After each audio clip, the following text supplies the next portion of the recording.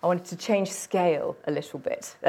Undoubtedly, large fossils, like dinosaur fossils, like the West Runton mammoth, are a lot of fun, but it's sometimes tiny fossils, microfossils, that offer us insights into the past that way beyond what their tiny size might suggest. So in the final clip that I want to show you now, we're going to go back to Central England, which is the first programme of the series, which is going out on Friday night. And we're heading back. These creatures were alive back during a time when there were volcanoes erupting around the landscape of what is now Hertfordshire, and that's what this clip starts with. And then we will see just how wonderful tiny fossils can be to compare to the larger fossils that we've been focusing on so far. When ash settles, it can create the perfect environment for preservation. Some of the most exquisitely preserved fossils in the world have been mineralised in clay that was once volcanic ash.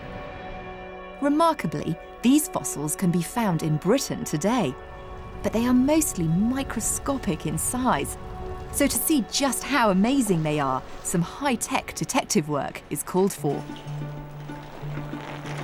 Here in Oxford, a research team has been applying cutting-edge techniques to analyse these microfossils. Based at the Oxford University Museum, Derek Sibiter is a key member of the team. What have we actually got here? Well, we've got some of the most amazing fossils that have been discovered anywhere on the globe in the last 20 years. Really? In this funny-looking potato Well, thing? yes, really. I can't quite believe that this has got anything to do with what we're seeing on the screen. Well, the fossils which you see in the nodules are transformed by the process of computer rendering to give the type of fossil here which you see on screen. And what you've got here is a sea spider. We can make it turn around so we can see the different parts of the morphology. And this sea spider is very similar to the sea spiders which you find present day. And how big is that creature, that sea spider? From here to here, it's about 4 millimetres.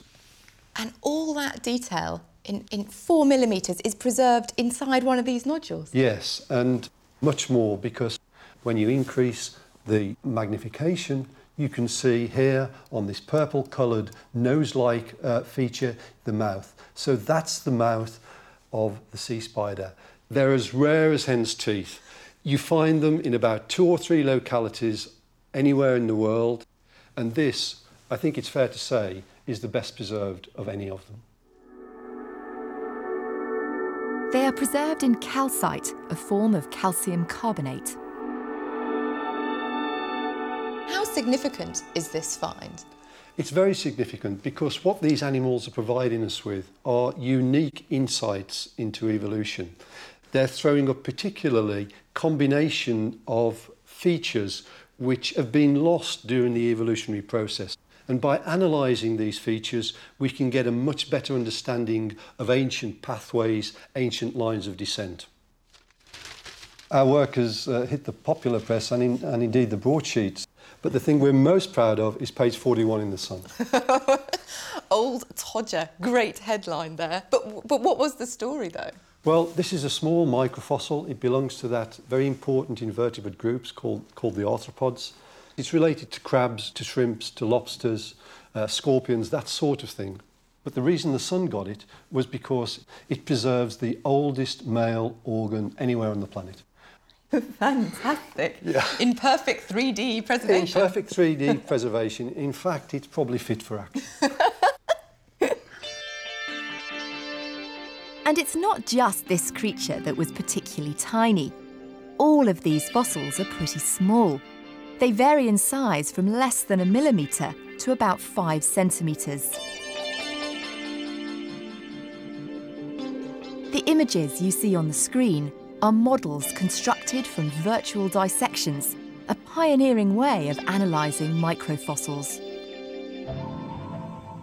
We take the fossil, we cut it into a very small block, and we grind it away, very thin slice at a time. We take a photo, and we do it again and again and again.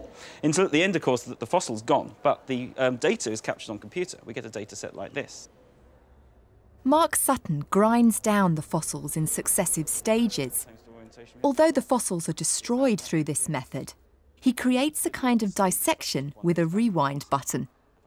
You can see incredible levels of detail. We've come up with a process that's actually producing a very powerful way of working with fossils, and something that's in a lot of ways better than having the real fossil in front of you. We can do things with this material that we couldn't do in any other way, and it's providing just a very important new way of working for paleontologists.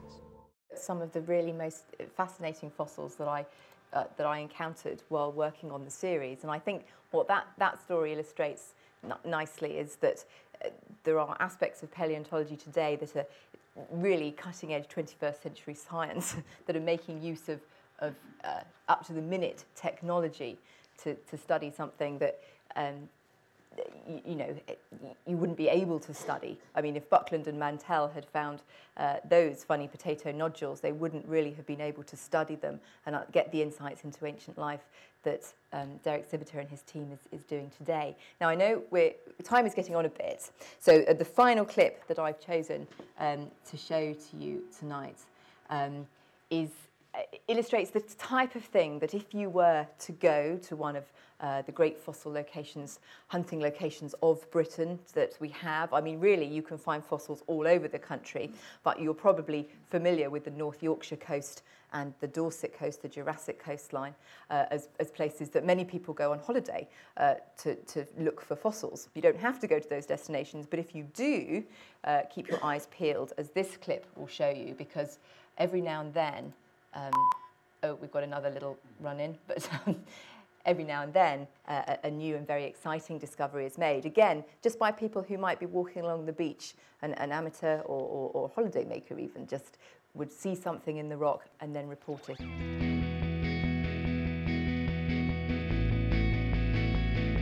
A little further along the coastline here in Yorkshire, I've heard there's an intriguing new fossil just exposed on the beach. A fossil is any evidence of ancient life naturally preserved. Phil Manning is a professional dinosaur hunter and one of our regular fossil detectives. Hi, Phil. Hi there. What are you looking at? You've got to come and look at this. This is a gorgeous fossil. You really rarely get to see one still stuck in a beach bed like this. Wow. So what is this? Is this a spine? Absolutely right. You're looking down the backbone of a sea dragon, a marine reptile that was stalking the oceans 190 million years ago. And from these bones, do you know what creature it was, what reptile? Absolutely. You can look at the actual shape of the bones. It tells us straight away we're dealing with an animal called an ichthyosaur. An ichthyosaur, Literally right. meaning fish lizard.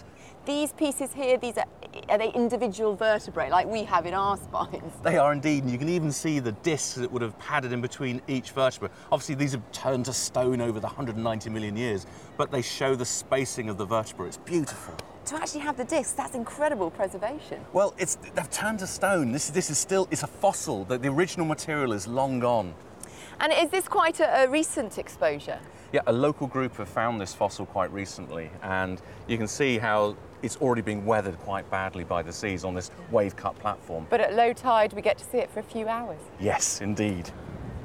And so how big was this ichthyosaur? Well, you're looking at an animal about 3 to 4 meters in length, and this is a marine reptile. Well, I know it's called a fish lizard, ichthyosaur, but it is a reptile, an air-breathing reptile. If you can imagine, it's got this long snout, lots of teeth, going into a really streamlined body. It's got small paddles at the front and paddles at the back, and almost a shark-like tail with a beautiful dorsal fin, just like you'd see on a shark. But this is a reptile. These animals were perfectly adapted, streamlined to living in a marine environment. These bones embedded in the rock are the fossilised remains of the animal itself. So what's going to happen to this fossil? Well, it's been weathered quite badly, but there's a huge amount of information we can get from the backbone. The most important information, though, would have been from the skull. Now, unfortunately for us, some folks got to the specimen before we could. Now, sometimes people dig things out of the ground and they don't have the right tools, knowledge or expertise, and this can happen. And this is where the skull was.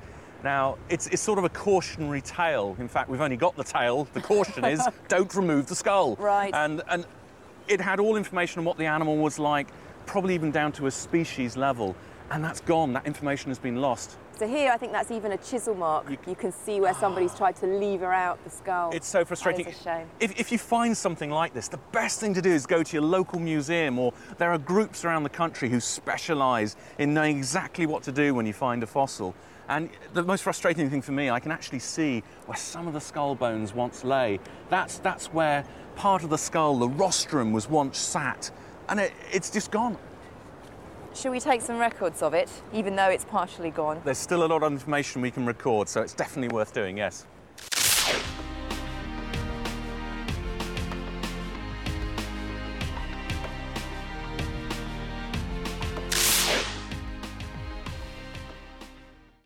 So there we are, a rather exciting find, but with that sad story that some unscrupulous people had got to it before it had been brought to the attention of people that would really know what to do with a fossil like that, a lesson perhaps for us all in there.